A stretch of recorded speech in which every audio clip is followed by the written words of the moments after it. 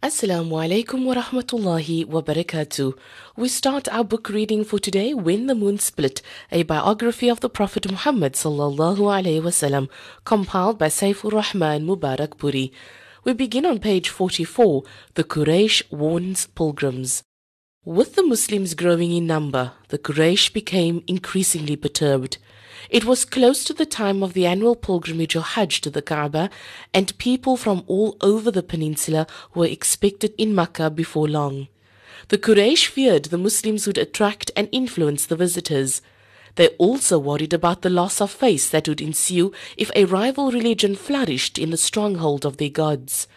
A delegation of the Quraysh called on Walid bin Mughira, who was old and a man of standing.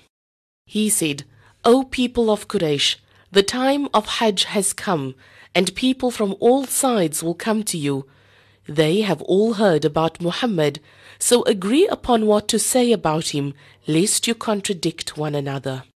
The people said, "You say something and decide on a course for us." He said, "No, you speak and I shall listen to you." The people said, "Well, we will say that he is a soothsayer." "He is not a soothsayer," said Walid. "He neither speaks nor versifies like them." "Then we'll say he's mad," someone suggested. "He is not mad," Walid said. "We all know the signs of madness. He does not behave erratically, nor is his speech confused." "Then we shall say he's a poet." "But he's not a poet," Walid pointed out. "We know the different kinds of poetry, and his words can't be compared to any of them. He is, therefore, not a poet." "Well, we'll say he's a sorcerer," another suggested haphazardly. "He is not a sorcerer either. We have seen sorcery and sorcerers. He practices neither the art of exorcism nor the tying of knots," Walid explained. The people said, "What shall we say then?" Walid thought for a moment and said, "By God, his words are sweet, fresh and attractive. His roots are firm and his branches are fruitful. Hence, whatever you claim about him will not be believed. However, it is more convincing in my opinion if you were to present him as a sorcerer. You should say that he has brought a message by which he creates a rift between father and son, brother and brother, husband and wife. Under his influence, family ties have been rent asunder, and every day families break up because of him." End quote.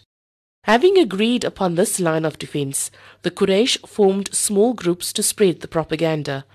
They waited along the different paths leading the pilgrims to their destination and would caution every passerby about the Prophet, peace be upon him, with the result that almost everyone formed an impression of the Prophet sallallahu alaihi wasallam without having seen or heard him.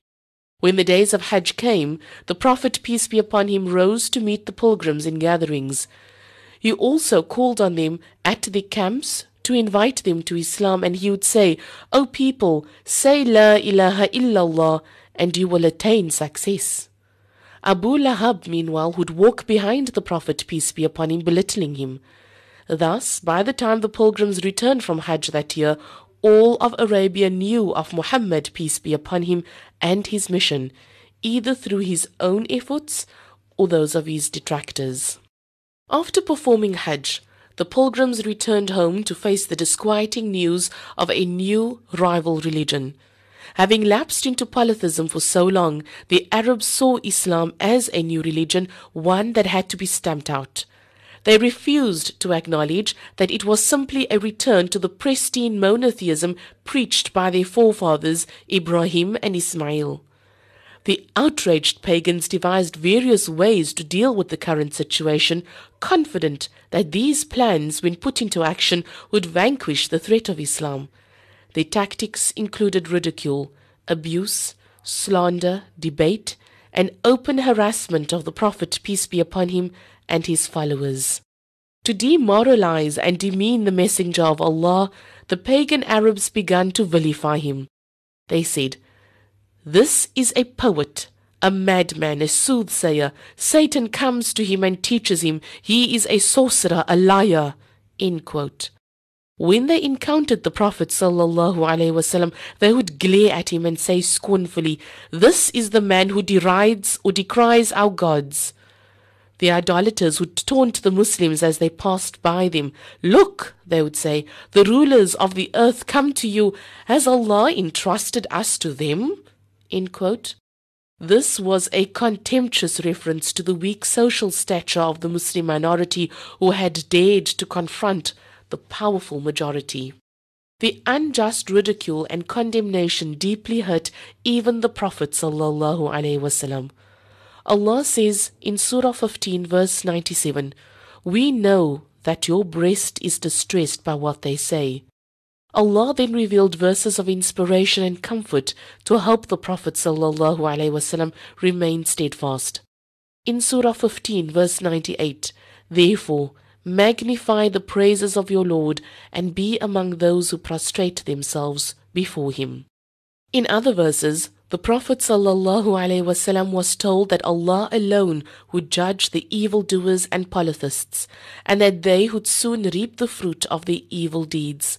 Consoling himself and his followers, the Prophet, peace be upon him, said, "The messengers who come before me have also been laughed at and condemned, but the mockers found themselves surrounded on all sides by their own disdain." And that's where we leave our book reading for today. We're reading from the book When the Moon Split, a biography of the Prophet Muhammad ﷺ. The book was compiled by Safiur-Rahman Mubarakpuri. All our book readings have been uploaded to Iono, so you can go to vocfm.iono.fm and download the podcast under book readings When the Moon Split. Assalamu alaikum wa rahmatullahi wa barakatuh.